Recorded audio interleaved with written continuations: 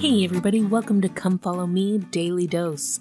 I'm Lindsay Hanson and today is April 27th. You might notice that I've got some brand new intro music. A few of you had reached out to let me know that the music was a little bit distracting at times, and there wasn't anything I could do about it because the app that I used to produce the podcast just automatically put that in and kept it in. And so I didn't have any control over the volume and things like that. So I'm trying it this new way. I'm putting my own music in and not using any music on the app, and hopefully this will solve the problem.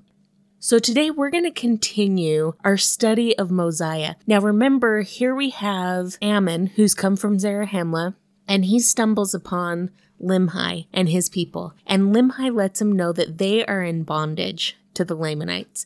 And so when he meets Ammon, he rejoices because he realizes that they are going to finally be delivered from this bondage. So let's go down to verse 25. Verse 25 says this: "For if this people had not fallen into transgression, the Lord would not have suffered that this great evil should come upon them. But behold, they would not hearken unto his words." Now, I think that there's a really interesting word in that scripture. So many times in teaching and in missionary work, one question that people always ask me is, why do bad things happen to good people? And it's so hard to explain that just because God allows something to happen doesn't mean God causes something to happen.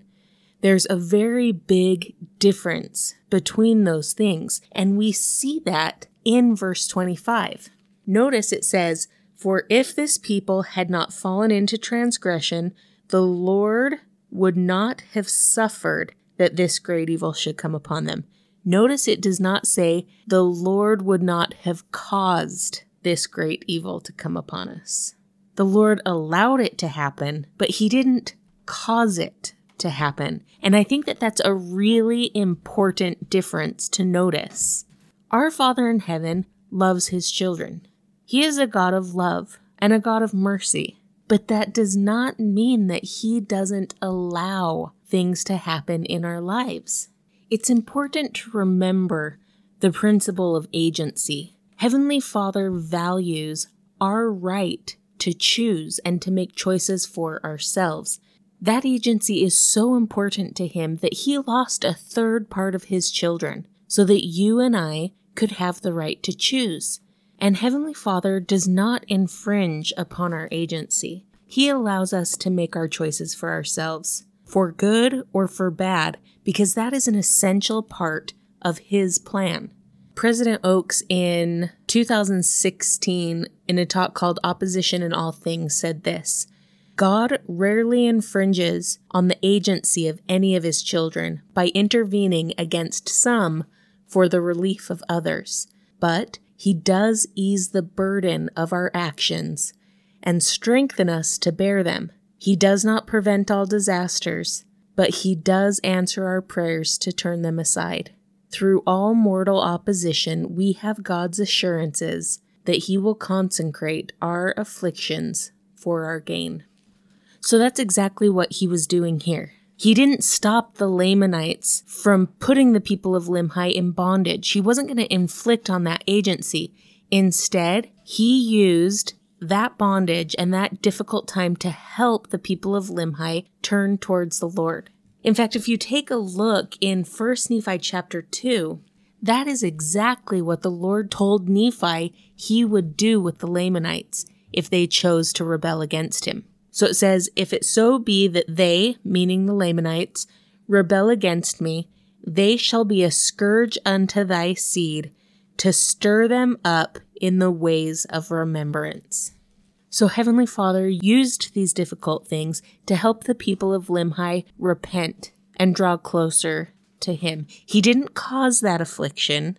He's not up in heaven trying to torment the people, but he can use that affliction for our gain. And that's what he did with the people of Limhi.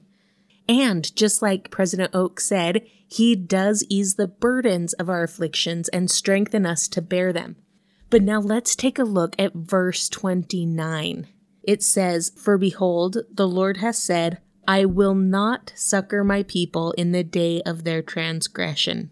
So the Lord is saying, look, as long as you are going to rebel, as long as you are going to be making wicked choices, as long as you're going to be turning away from me, I can't ease your burden.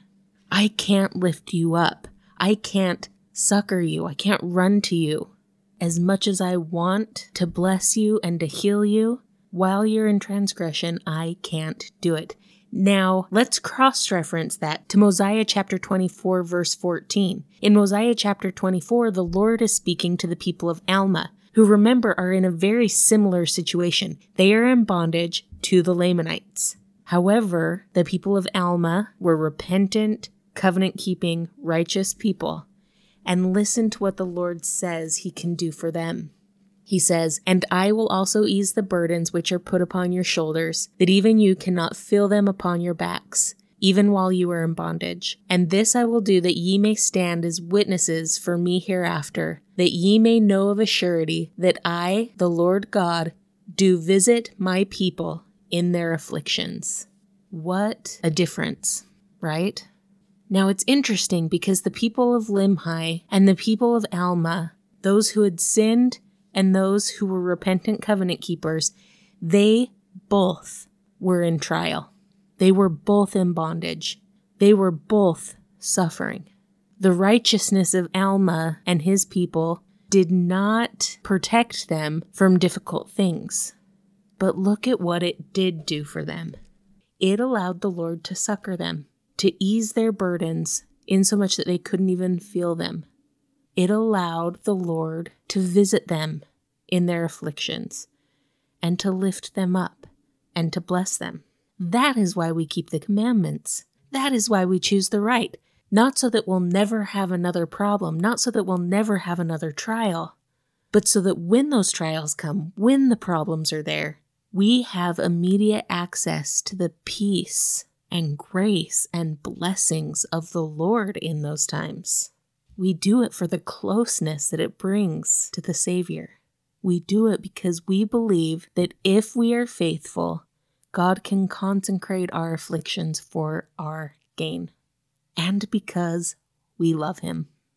Okay, so Limhi is teaching his people. He's explaining, look, we have messed up. We have sinned. We have killed the prophet of God. But now we have to turn to the Lord. We have got to repent. Let's take a look at what he says in verse 33. Limhi says, "But if ye will turn to the Lord with full purpose of heart, and put your trust in Him, and serve Him with all diligence of mind, if ye will do this, He will, according to His own will and pleasure, deliver you out of bondage." Limhi teaches, look, there are 3 things we have to do. We have to turn to the Lord with full purpose of heart, meaning we give Him everything, our whole souls. We trust Him, and we serve Him with all diligence of mind. We do those 3 things, and then I love this because it's a promise here. There's no escape clause. There's no, maybe I'll do this.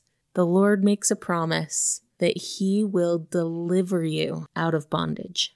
Now, what I love about that phrase is it says, according to His own will and pleasure. It is a pleasure for the Lord to deliver His people. Now, we do have to recognize His will, which means His timing. But according to His timing, it is His joy to deliver us, to heal us, to bless us. Oftentimes, I feel like we live far beneath our privileges when it comes to obtaining the blessings of the Lord. He loves us. He wants to deliver us. And He wants to show us that He is mighty to save. Thank you so much for listening today. If you're liking this podcast, make sure to subscribe, to like, to comment, and to share on social media. This has been Come Follow Me Daily Dose, and I'm Lindsay Hansen.